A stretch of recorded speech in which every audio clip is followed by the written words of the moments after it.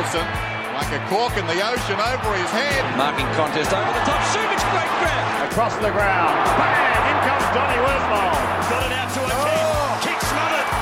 Check. Hunter. Who would have thought the sequel would be just as good as the original? Kicks inside 50. McGovern. What a player. Sheik needs to be inch perfect. He is. The premiers of 1992. The 1994 premiers. The 2006. The 2018 AFL Premiership team. The West Coast Eagles. G'day everyone, welcome to the Big Footy Eagles podcast for another week, coming to you on the heels of West Coast's 7th consecutive victory. This week on the show, we're reviewing the Eagles' comfortable win over Hawthorn. We're talking the latest news in WA's quest to host the grand final. We've got new fixtures to discuss. We'll take you through a suddenly very significant injury list. And of course, we are previewing this Sunday's clash between the West Coast Eagles and GWS Giants. I'm your host, Honeybadger35, and joining me this week is Miguel Sanchez. Miguel, how are you? Yeah, I'm good. 7 straight wins. Yeah, nice time to be a footy fan. I saw a stat in the week from the ever-reliable Sir Swamp Thing that 40% of all premierships have been won by the team with the longest winning streak in the league that year. So we obviously did it in 2018. Richmond did it in 2019. We're going for 8 straight. We're kind of going for a flag this week, if stats are to be believed. So we will crack on to the GWS game in a moment. We'll get stuck into the Hawks game as well very, very shortly.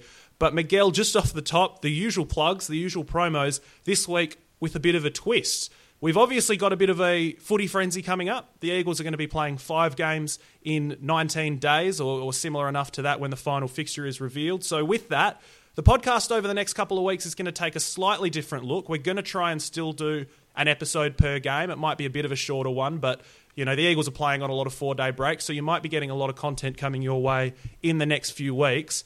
But on top of that, we're also exploring the idea of doing a live commentary. So the way that would work would be you just go onto a website, you click a link or you follow through from our social media and you'd listen to myself, you'd listen, Miguel, probably to yourself as well, calling the Eagles-Richmond game, let's say, on Thursday night. A bit of an Eagles-focused live chat. If you're sick of Bruce, if you're sick of BT, if you're sick of Eddie, all of the bullshit that comes with the typical Fox Footy Channel 7 chat, well, hey, why don't you listen to us? We'll have a bit of an Eagles focus on it and probably call it the way that an Eagles fan would like to hear the game. So if there is an interest in that, absolutely please let us know, because we're sort of on the fence at the moment as to whether we fully commit to it or not. But if you are interested in it, please get in contact with us on Twitter, Facebook, Big Footy, any of that, and just let us know, yes, I would be interested in listening to that, because, Miguel, there is a good chance that you and I make our commentary debuts next week. Yeah, part of this footy frenzy is games on weeknights, and don't know about you, but I don't have much going on. So if I'm sitting on my couch talking to myself and commenting on the game, it'd be nice to have other people forced to listen.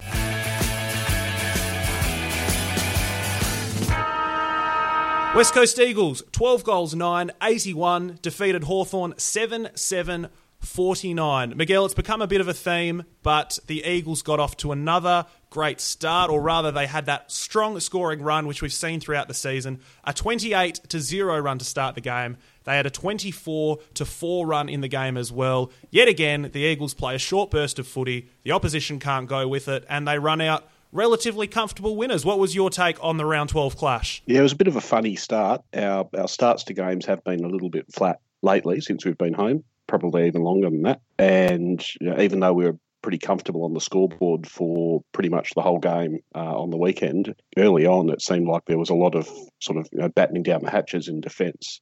And I think in the first quarter there was 15 Hawthorn inside 50s and they hadn't scored. So we weren't dominating so much, but our defence was just holding up really, really well. And Barrass and McGovern and even Rotham were sort of marking everything that came in, and Hawthorn just couldn't score. They allowed us to weather that tide from Hawthorn to start with, and then eventually we started getting on top more around the ground. And when we started winning the territory battle, Hawthorn defenders weren't able to do the same job, and they weren't able to shut down Kennedy. Ryan had just about his best game for the season, I think, and he's had a few good games, but yeah, he was marking everything and he was creating goals further up the ground.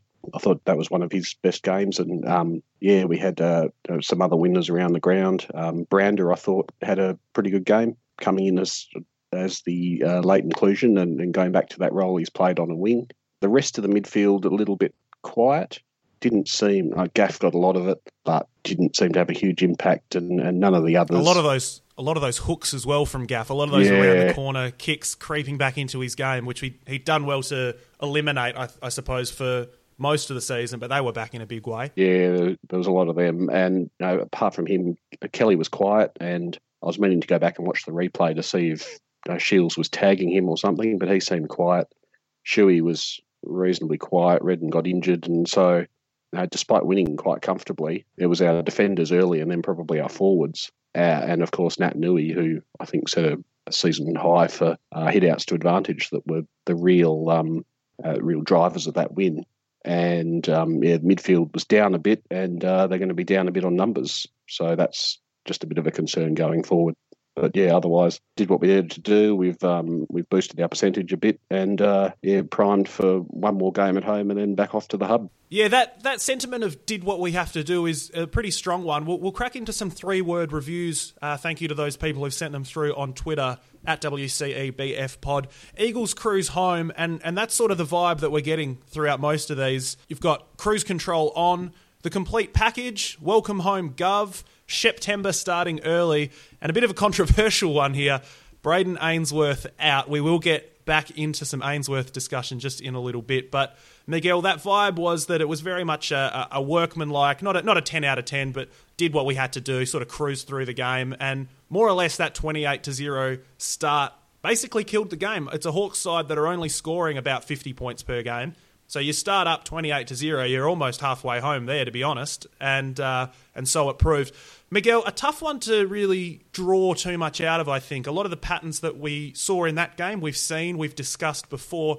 So this week I thought maybe we'd look a little bit more individually focused and go through some players' games, some of these guys that are on the fringes, some of the late inclusions, and guys that perhaps we haven't seen a lot from this year, or perhaps we haven't seen the best from this year. You touched on him before, but let's start with Jared Brander. He was a very, very late inclusion for Elliot Yeo. Plenty of rumours in the week of a groin issue, and that came to pass as well. So Yeo out, Brander in. For myself, Miguel, I felt that it was his best game of the season, and indeed of his career, to be honest. It's his first game in front of a home crowd. The crowd were really behind him, particularly late. That fourth quarter turn and entry inside 50 was perfect. And I think that is the best glimpse of what he can do and how clean he can be.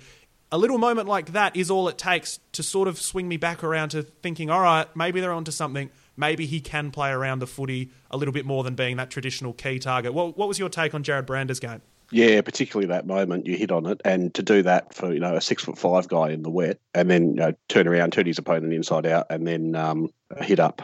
I can't remember who he hit up, whether it was Cripps or someone, but it led to Reed's goal in the end. And that was just... I was the same as you. I saw that and thought, well, right, that's what the club sees in him. But his fourth quarter, I thought, was particularly good, given that he seemed to improve when the rain came. So, he has had a few good games. I thought he was starting to show why we have put so much time and effort into him in Queensland before he got injured.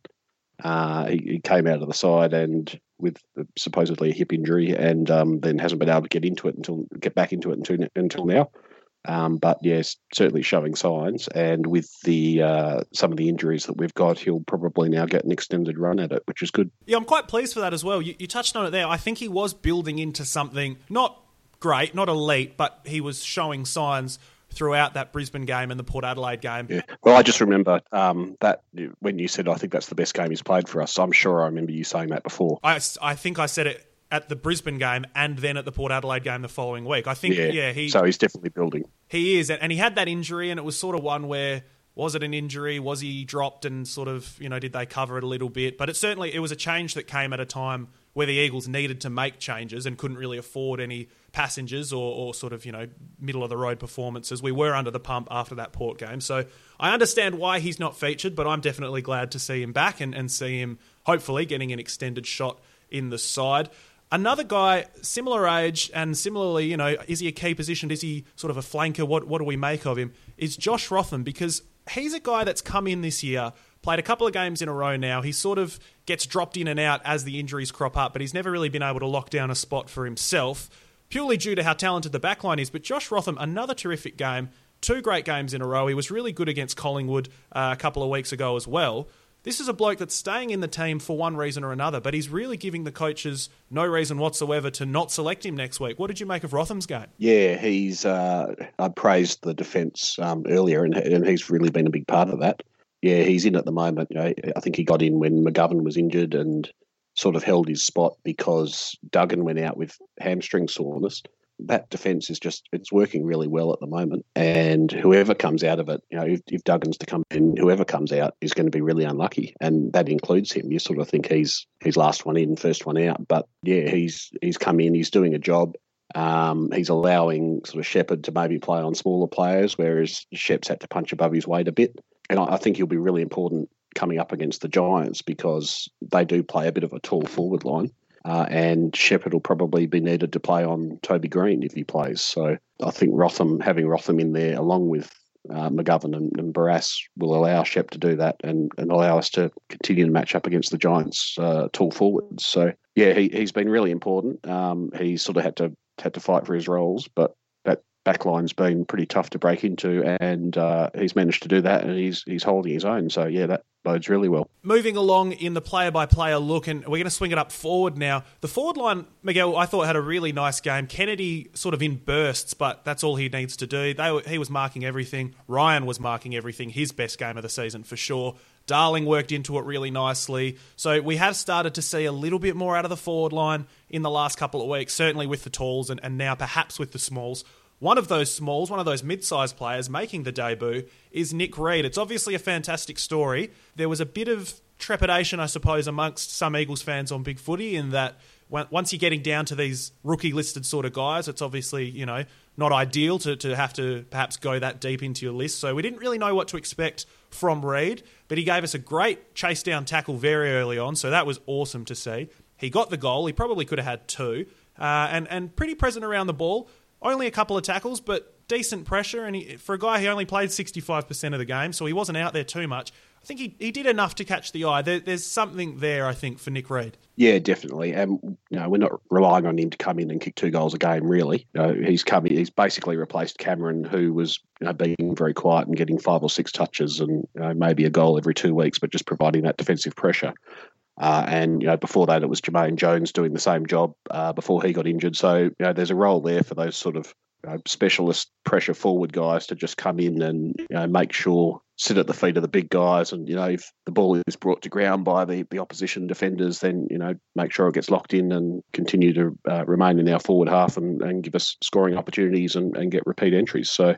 He's certainly shown he's able to play that role. We're not going to require him to get up and down the ground and get 15 touches and a couple of goals or anything like that. But yeah, certainly the role that we're asking him to do, he seems very capable of. Now, lastly, I hinted at it just a moment ago, but let's talk about Brayden Ainsworth, because that has been the big talking point, certainly on the Eagles board, on Big Footy, and it seems to be throughout a couple of the social media, Eagles sites, Eagles fans, all this sort of business. So we'll talk about Brayden Ainsworth's game.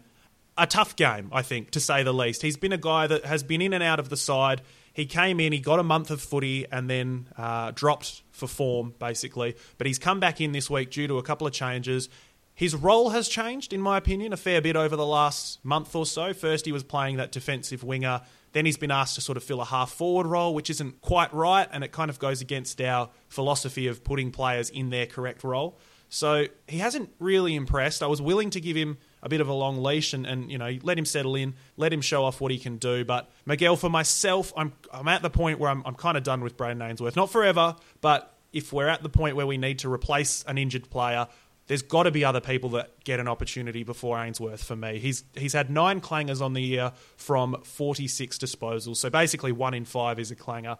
The skills are a bit of a trouble. We've always talked about that difficult ball drop. It's quite a tough one to watch, that ball drop. But yeah, it doesn't seem to be too quick. He doesn't seem to be too contested. He doesn't seem to have the elite foot skill. I don't quite see where Ainsworth fits in at the moment, unfortunately. Yeah, and you brought up his clanger count there. The other thing I've noticed is he tends to take too long to decide what to do with the ball. And he's been run down a few times, and I think at the Geelong game he went the fend off on Dangerfield, and you got to know your limits. And at his size and age, he's not going to get away with that. and he didn't. So just those sort of mistakes in decision making, taking too much time to make the decisions, and not necessarily making the right decision. So it's frustrating. On the one hand, you want to sort of give a young player time and allow him to build up his confidence and get up to the speed of AFL. But at some point you've got to go, no, this isn't working. We'll park you for a bit and give someone else a try. And so I think I agree with probably the majority of commenters on the board and Twitter and Facebook. And it's probably time for Ainsworth to drop back and allow someone like Xavier O'Neill to have a go. Now, we will get into the ins and outs towards the end of the pod when we talk GWS, but one thing that I did notice at the game was that towards the end of the game, Ainsworth was getting a bit of time at the coalface, at the centre ball-ups, and really involved in that midfield unit rather than off that half-forward line. So pre-game, he warmed up with the forwards. He was nominally a half-forward flanker. And towards the end of the game, after Redden left, he spent a bit of time in the middle. He got a ruck tap. He even got a bit of a clearance. It was an awkward one, but that's where they threw him on the ball. So perhaps, Miguel, we will see the coaching staff stick with that. We do have some injuries in the middle, and we will get into that GWS clash later on. But something to keep in mind this week, and certainly something to keep in mind just for a little bit later on.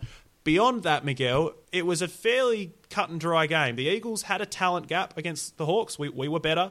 We played better. We didn't play our best, but we did enough. Is there anything else from yourself that you'd like to unpack from that Hawks game? Not really. I guess we've probably talked in the past about Cole and Nelson and Duggan when he plays and how well they've gone. But I think both of them had pretty decent games. Yeah. Probably Nelson's best game by foot on the weekend as well. And you can always tell that somebody's coming good because, one, they put him up for press conference this week, which was great to see.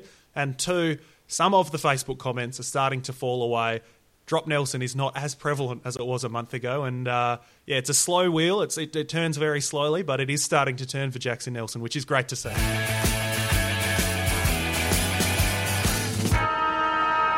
Moving on with the show, we have plenty of news to discuss this week from a couple of different spheres. We'll start with some state government news, which I know is what you're all here and eager to listen to in your footy podcasts. But Miguel, we've had the announcement.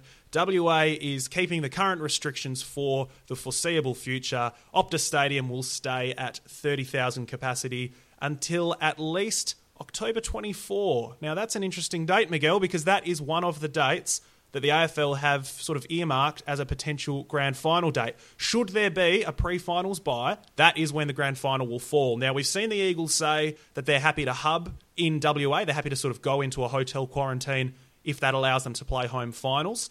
We can still get 30K. That's still a better offer than most of the other stadiums in the country. Optus Stadium, state-of-the-art, great facilities, keen fan base. The Eagles are happy to make it work. And yet we still technically could have 60K on grand final day. We're being guided here by the government policy, I suppose. We have to sort of react to what the government put out. They're obviously not putting footy first, which is fair enough when you consider it. But what do you make of this announcement? And basically, what do we read into them setting that date? Do you think that's a bit of a challenge to the AFL, or a bit of a sort of alerting the AFL, hey, we're still happy to do this on that date? Or do you think it's just purely a coincidence? Purely a coincidence, yeah. At the risk of pouring cold water over the whole theory you were building up just then, no, I think they've sort of, that relaxation from, is it stage 4 to stage 5, when they basically open everything up. They've pushed it probably 4 times already. They sort of push it back 2 weeks every time. And I think this time they've just gone bugger it and pushed it back 8 weeks. It was going to be August 29th. So pushed it back 8 weeks to October 24th, and that's sort of where they've ended up. I don't think it's got anything to do with the AFL Grand Final and everything coming out of McGowan's mouth. And I don't think his sports minister has even sort of weighed in on the topic. But everything from McGowan is the AFL can come to us if they want to hold the Grand Final here, but we're basically not going to give a shit. So no, I don't think it's got anything to do with that. And as good as it would be to see a grand final at Optus, there's no real appetite from WA government to make that happen, and I think the AFL will be pretty keen to look elsewhere. So disappointing, but that's the breaks, I suppose. Now, we've talked in the past about the potential for Queensland to host all of the finals, a bit of a finals hub for the whole competition to move into.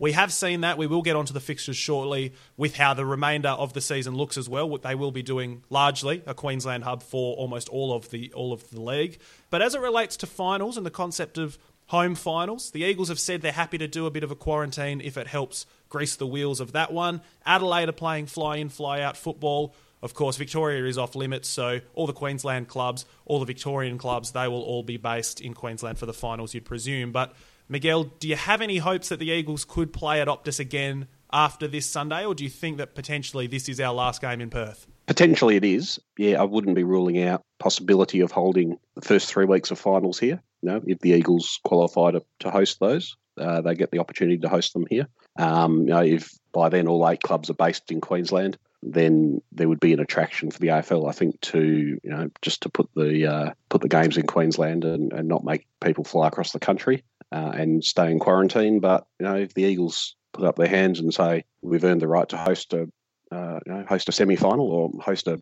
qualifying final, if we manage to finish top 2, we want to host it at Optus. We're prepared to go and stay at Joondalup Resort or Crown Towers or wherever and make that happen. And our opponents can do the same thing. We'll be in the same boat. We'll have all the same restrictions on us, and you'll get 30,000 people through the door, and as well as that, they'll avoid a little bit of wear and tear on the Gabba and Metricon, which are looking pretty tight at the moment. So it could be pretty attractive to them. So if the club wants to do that, and I'm sure they'd much prefer to do that than to remain in Queensland full time from now until October 24. So yeah, definitely a possibility, and I think that would come within the government's restrictions that they've already put in place. So really looking at it, there's no real reason why that shouldn't happen. Now, you touched on it there. The Eagles are heading across to Queensland from this Sunday, really. This is the last game at Optus for the home and away season that we can tell. We know this because we've got the remainder of the fixture all but locked away. It came through earlier on last week. It's a little bit of old news, but still worth unpacking, Miguel. And the fixtures are coming thick and fast for the West Coast Eagles. We obviously had our bye that they've sort of manufactured in the fixture this year. We've already had that. We've had a fairly normal season thus far in terms of a week between games and pretty much how it would regularly look. Sorry, just the concept of anything in 2020 being a normal season. Yeah, it's your typical normal season where the Eagles play, 6, 7, 8 games in a row at Optus. Just one of those seasons, every year. But yes, we do move across to Queensland, and it all starts the following Thursday against Richmond. So we play GWS on Sunday, then we head off on a 4-day break with travel. Not great, but we play Richmond at Metricon on the Thursday. We follow that up on Tuesday against Essendon at the Gabba. Sunday at Metricon against the Dogs. Thursday at the Gabba against St Kilda. And then the final fixture hasn't been released yet, but that'll be the following week. We play against North Melbourne. It won't be in Tasmania because Tassie are keeping their borders shut. But beyond that, we don't really know where it's going to be. Most likely Queensland, you'd have to say.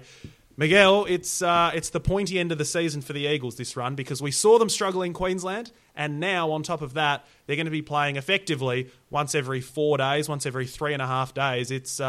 It is really time for them to get serious and deliver in this latest Queensland hub. Yeah, it's pretty brutal. We knew that with the way that the AFL scheduled that first footy frenzy or fiesta or footy festival, whatever it was called, that we'd got the easy side of it, and for the second one that came around, we were going to get it tough. It went just about as bad as it could have done, I think, with the very, very short breaks, one after the other. Not a lot of help with the teams that we were scheduled to play. North Melbourne's probably the easiest one of those games on paper, and we don't get them until the very end. All the games are in Queensland at night, which hasn't been good for us, but tough luck. We're just going to have to deal with it. So it's going to really test our squad and the depth of our squad with the injuries that we've got coming through at the moment, but we're just going to have to deal with it. Moving on to those injuries, beautiful segue, Miguel, because the squad is going to be tested for a number of reasons. One, fixtures. Two, the injuries are now coming in for the Eagles. We've had a pretty blessed run this year, it must be said, from both a fixturing perspective and an injury perspective. And now the footy gods are starting to catch up with us. Some teams get all the luck, mate, because you look at our injury list now, it is longer than it's been all season. Liam Duggan, hamstring test. We'll start there because he obviously came out against the Hawks, but he seems to be set to come back in. And then you also look at another test, Mark Hutchings with the toe. Duggan, you expecting to come back in this week, Miguel? And Hutchings, he seems to be relatively healthy, albeit he's been battling injuries on and off all year. Is there a chance that perhaps he is a test in the AFL this week, or is it more reserves footy for him? Difficulty for him is he hasn't played a hell of a lot. He's played a couple of scratch matches since they got back from Perth. I don't think he played any. He might have played one in Queensland, but he's really starved for footy. He had, I think, a knee issue beforehand. He came back, he played one or two scratch matches here, and then he got a cut on his toe, which it doesn't sound like it should prevent you playing footy, but must have been a big cut. And so, he didn't play on the weekend. So it would be a big ask for him to come in and play midfield, even on the reduced minutes against GWS. But if there is a practice match this week, then he could play that and possibly come in the week after. I think. We've got to replace Redden this week, but I don't think I'd be bringing Hutchings in off the limited preparation that he's had for this game. I think Hutchings listed as a test is still a positive because, as you mentioned, we're going to need to go a little bit further down the squad depth. Hutchings is a guy that, at his best and in the past, has been best 22. So to have him available really for the first time all year throughout that Queensland hub, throughout that compressed schedule, that could be a real asset to the club. So fingers crossed that he can get playing some sort of footy in some capacity and get the tank up over this week and then moving into Queensland. Running through the rest of a very long injury list for the Eagles, Jermaine Jones done for the season with the hamstring. That, of course, came through last week. Mitch O'Neill, 6 weeks with a back injury. That's basically season, though he wasn't really set to figure.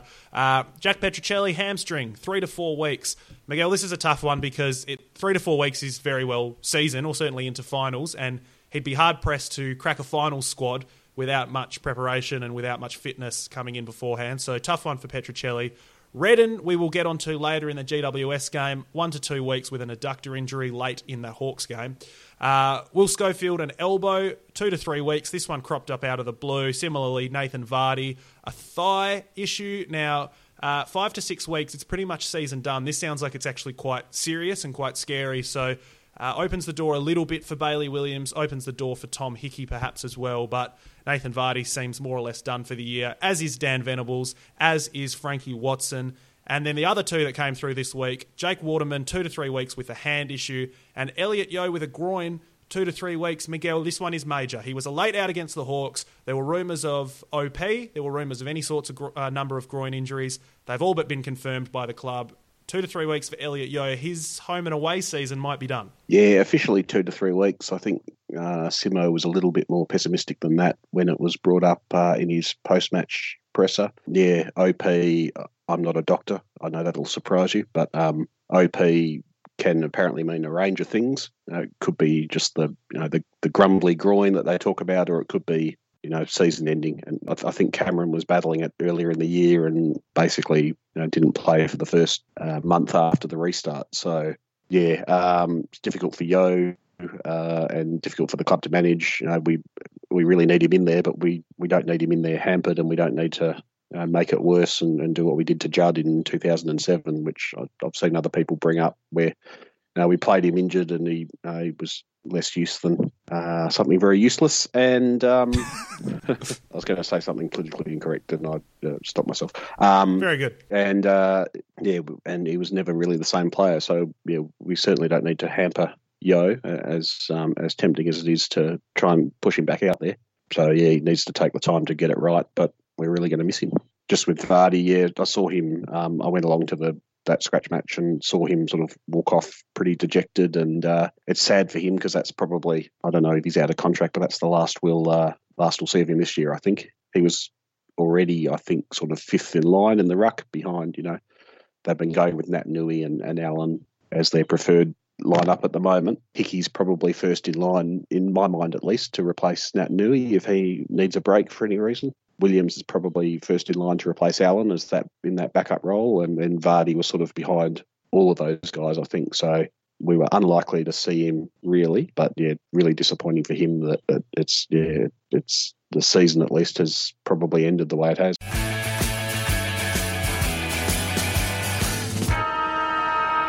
Main event time now, and it is round 13. The West Coast Eagles host the GWS Giants. Sunday, 4 p.m. Should be another fine day, Miguel. We've had a few threats of rain and of storms and all of that business over the last couple of weeks. They haven't really materialised, and this week the forecast is much more promising, so a nice day for it. GWS have never won at Optus. The Eagles are going for 8 in a row. The Giants on paper are always a bit of a danger, but you look at their season this year, very up and down, quite disappointing. One of the bigger disappointments of the season, I would think, from the footy community's perspective. So Miguel, we'll start by naming our team to face a Giants side that you never really know what you're going to get. So who's coming in for the Eagles and who is going out after our 7th consecutive victory? Well, the obvious one to come in is Duggan. But as I said earlier, difficult to work out who comes out for him. The 7-man backline that we ran on the weekend, there is none of those 7 that deserve to get dropped. So whoever does come out will be very unlucky. So you could look at, we should note, I suppose, that Shepherd trained with massive bandage on or something and has a cork, so possibly he's in doubt, which would be really bad to miss him, but at least it would make that decision easier. Assuming he plays, then you're looking at, is this a good opportunity to maybe give Hearn a rest and freshen him up ahead of the Queensland fixture crunch? Otherwise, maybe pushing someone like a Nelson up the ground, as good as he's been in the back line. Maybe he's the one to go up the ground and maybe play that role that Ainsworth's been playing, or maybe go into the middle and do a job on Lockie Whitfield or someone. I'm not sure. That's a real difficult one. I'll say for my changes, we'll give Hearn a rest. He's, I think, our oldest player. He's coming up for the club record. He looked pretty tired earlier in the season. He's looking a bit more refreshed now, but we'll just take this opportunity to freshen him up a bit. So bring Duggan in for Hearn. The other replacement, obviously, is we need to replace Redden. Xavier O'Neill, I think, would be my choice to come in. That leaves the question what you do with Ainsworth. And as much as people want him dropped, I think maybe just for a lack of any other options, really, maybe go the other way, put him in the midfield a bit more. As you said, he did look all right in that final quarter when he was getting time in the guts and can get first hands on the ball. So, maybe he plays more of an inside role this week in the absence of Redden and in the absence of Yeo.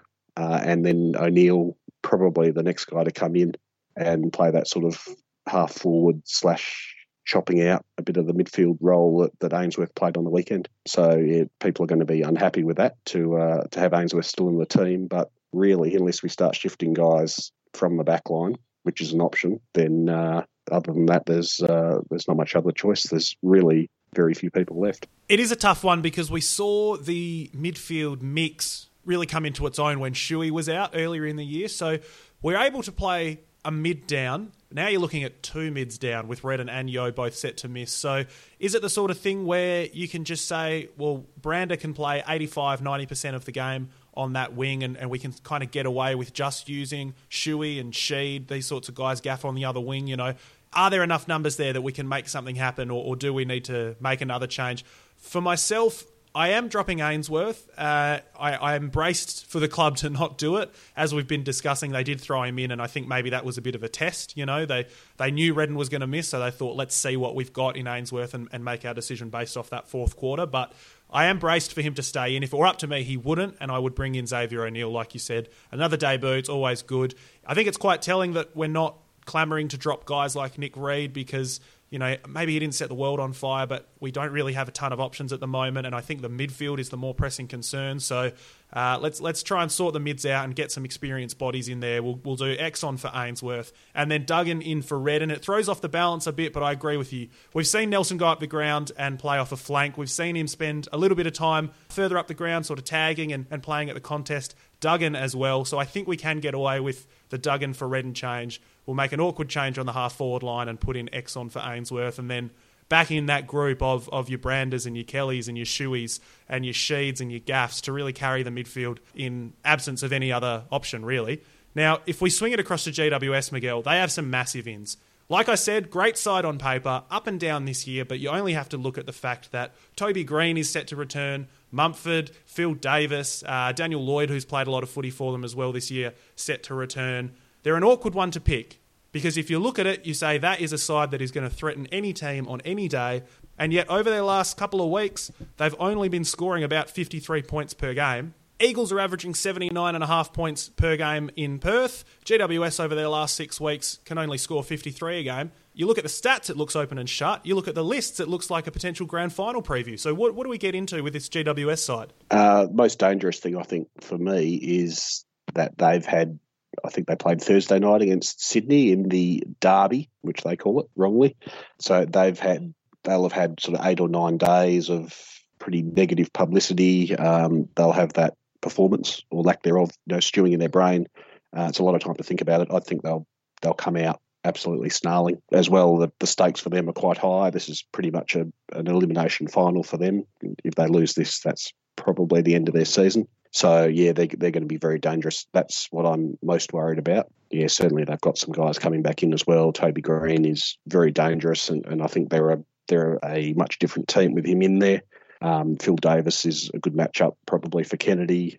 He allows Core to maybe get the second best forward, although in our case that's Darling, so it's not a huge drop-off. So, yeah, they match up with us really well. They're going to be really desperate to win. It's certainly not going to be an easy game by any stretch of the imagination. Mumford as well, I suppose, he's retired twice, I think. He's still going. He's never been the most athletic guy going around, but he is quite physical. I can probably match it with Nick Nat around the ground. We'll just try and run into him and rough him up a bit because he's not going to be able to go with him aerially, but certainly can try and use all the tricks of the trade to prevent him from jumping at the boundary throw-ins particularly and ball ups around the ground. So, yeah, that'll be a challenge as well, assuming he comes in for Jacobs. Neither of those guys have been great this year. But, yeah, Mumford, I think physically will be a more of a challenge for Nick Nat. Yeah, just around the ground. So, yeah, that's another thing to watch. You look at their statistical profile this year, the Giants, and as I said, it just doesn't match with what you see on their list, what you see on paper. But their bottom four in hitouts against, they concede a ton of hitouts, which speaks to what you just said there about their ruck core and about Nat Nui potentially going to have the goods at the hitouts there at the stoppages. Their bottom four in clearances against, in inside 50s against. They don't get a lot of inside 50s themselves, third fewest in the league. So on paper, it looks like the sort of matchup that the Eagles could exploit, but our midfield is depleted at just the wrong time to play a really talented midfield on paper. And we saw Nat Nui in some great form. Hey, Miguel, he even took a mark. How do you like that? Put him in the All-Australian side. But the midfield will go a long way to deciding this one. Let's say the Giants beat the midfield and they get it inside 50. You touched on it there. There's a couple of key matchups inside the Giants 50. We will start with Toby Green, potentially the best small forward in footy. You'd probably put him in a top three of Toby Green himself, Charlie Cameron, and then perhaps Tom Papley. I think that's fair to say. So let's take a look at how the Eagles have done against those guys this season. Charlie Cameron, 5 touches. He kicked a goal, and it was the dodgiest goal you'll ever see. There was a deliberate call, and Charlie Cameron came from about 300 metres away to take the footy and snap it through. So he shouldn't have even had a goal. We held him quiet. Did he? Yeah, he pulled the old Mickey Gibbons. G'day, Gibbo, if you're listening. He just nicked off and let Nunes kick the goal. We maybe we'll get onto that later because that was pretty good as well. Tom Papley as well, 15 touches. He got more of the footy, but also only 1 goal when we played the Swans. It was the final goal of the game, completely irrelevant.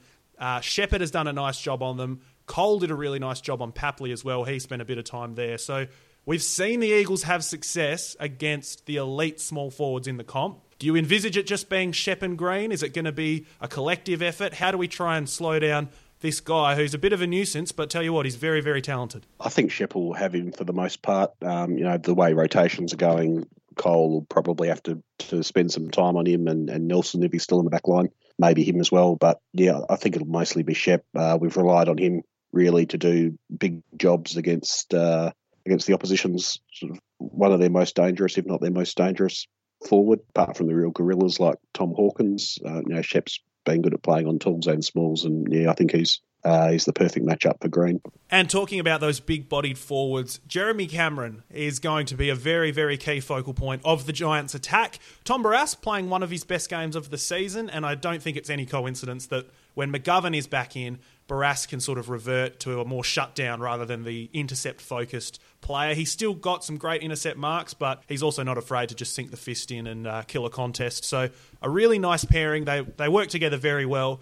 But Miguel, a big task on their hands this week. Do you expect it'll just be Barrass versus Cameron all day? And what role does McGovern play in quite a talented GWS forward line? But obviously he will have to come off his man and play a bit of an intercept role, you'd suggest, against Jeremy Cameron. Yeah, I think so. And he'll get one of the lesser lights like a Himmelberg or someone probably.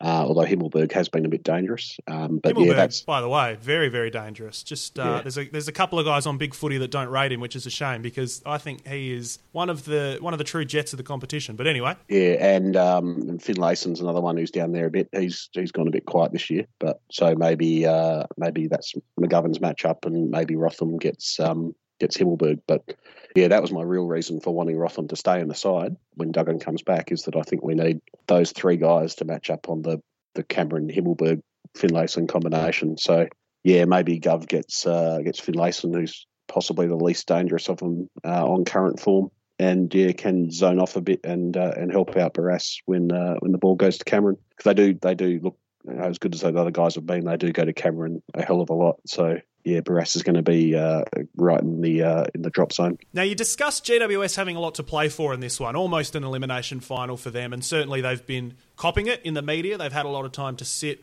and think, like you said. The Eagles not known for the fast starts, although we did have one last weekend, which perhaps bodes well, but the Giants and the Eagles very similar in the way that they've had success this year, and that is third quarters, fourth quarters, real second half dominance. The Giants and the Eagles each have the most third quarter victories this season. The Giants are also top 3 in fourth quarter victories. So, Miguel, a fast start in this one is important. What do you put that down to? We saw a bit of a scrappy underdog Swan side absolutely put them to the sword with nothing more than effort. Is it as simple as that for the Eagles, or is it about denying them the footy and playing our game, really just limiting the chance that the Giants have to dispose of the ball? You know, how do you tackle this side that looks great on paper and if it clicks, they are very, very dangerous? Yeah, I think denying them the ball to start with, winning the territory battle, making simultaneously with that, making sure that our backs don't get sucked too far up the ground and allow GWS to get over the back, because one, that's how we get a lot of goals scored against us, and two, that's how they're getting a lot of their goals. You know, clearing out their forward 50 and just allowing the quicker guys, like Cameron's quite quick for his size, and Green and that to run onto it. So need to be wary of that. But yeah, just need to deny them the ball, and we can do that by Nick Nat winning the ruck, which he should do, and our mids successfully roving to him, not allowing the Giants mids to read Nick Nat and rove to him. And yeah, if we win the ball out of the middle that way, and then go into playing our usual game, which is to maintain possession and play the kick mark style of game, and then just deny the Giants the opportunity to get their hands on the ball, then we should get away to a decent start. It's time to put our necks on the line and make a call. I can only say it so many times, but this is a dangerous game just because ultimately you can't discount the number of good players that the Giants have. So let's have it, Miguel. Are the Eagles going to win? And if they are going to win, tell me by how much. And if they make it 8 wins in a row, as we discussed up top, that's almost as good as a premiership right there, getting that 8-game streak. So, Miguel, is this the week that it happens? Will the Eagles do the business? They should do. Yeah, I was thinking just looking ahead, and you don't like to look ahead too much, but... One game at a time, please. Yeah, well, that's all right for the team, but us sitting in our ivory towers can do more than that. So I think, win this one. We're 9-3, going to Queensland. Of the 5 games that we've got over there, we should beat, really on paper, North Melbourne and Essendon. And then if we can get one more win out of the other, Richmond Bulldogs and who have I forgotten, St Kilda, win at least one of the 3 of those, that'd make us 12-5 for the year. And with some of the latter predictions I've seen floating around, 12-5 should get you a top 4 spot. So yeah, win this one, and we're well on the way to that, I think. So, yeah, I'll pick us to win, and I will pick us by 26, because that's basically what you said with your the averages earlier, 79 that we average and 53 that they average. So I'll say we'll win 79-53, and our best will be, I'll say Shuey, because he's going to have to really step up in the absence of Yo and Redden. Absolute bastard. You absolute... No, you're all right. Shuey can have a good game. That's fine. Somebody else will have a better game because I'll pick someone else. I'll come up with a reason. Just give me a sec. But yeah, I like the call. The Eagles by 26. Mine, less scientific than yours, more of a gut feel. Eagles by 19. We've seen this year that once a team gets on top, they can really blow it out and get up into those mid-30s, mid-40s score lines. But I just don't see it happening this week. As I said, 2 sides that close the game really well, 2 really good second-half sides. So if we're down at halftime, don't melt, don't throw the baby out with the bathwater. There's every chance the Eagles come back. Similarly, though, if we're up at halftime, don't go ordering the round town celebration just yet, because the Giants close games very well. So we'll have to see what happens in this one. Eagles by 19 for me. I went with Jack Darling last week for best on ground. I felt a little bit vindicated by the fact that he had a nice game. Definitely not best on ground, but certainly building. So I will double down and I will say Jack Darling will have his best game of the year. 2 goals, 1 for him last week. He gave a few as well. He could have had a really big day. And do you know why he didn't? It's because he was saving it for this week. He was saving it for the Giants. Also, he did a really good team thing in giving that little pass off to Reid to allow him to first career goal. So, yeah, he should have had at least a 3-goal game, but for that. So, yeah, that's a good game.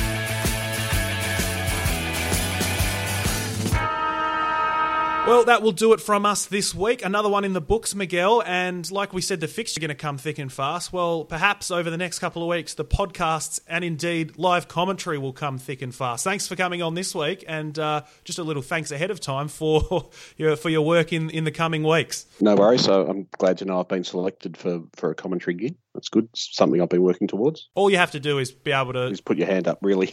I was going to say all you have to do is be better than BT, but I suppose that's as simple as putting your hand up. So, yeah, nonetheless, yeah, Miguel, very much appreciated your time on the show this week. Very much appreciated to the guys who are listening to this one. The positive feedback is really nice as well. Great to hear. You can get in contact with us on Twitter, of course on Big Footy, Facebook as well, and we are on iTunes. We're also on Spotify. If you would like to hear some live Eagles commentary, perhaps of that Eagles-Richmond game, perhaps of another one of the hub games. But if that's the sort of thing that sounds of interest to you, please let us know, because this will absolutely sway our decision as to whether we go for it or not. We're sort of leaning towards doing it at the minute, but if we know there's a bit of a keen market for it, we'll definitely get stuck in and call the game the right way. No bullshit catchphrases. We'll know all the players' names. We might even be really biased about the umpiring. Might even have a bit of a rant. So there you go. It could be some good fun. So please let us know on that one through Twitter, through Facebook, through all the great channels if you would like to hear that. Otherwise, until next week, we will talk to you after the Giants game. We will be coming back next week to preview the Tigers game no matter what.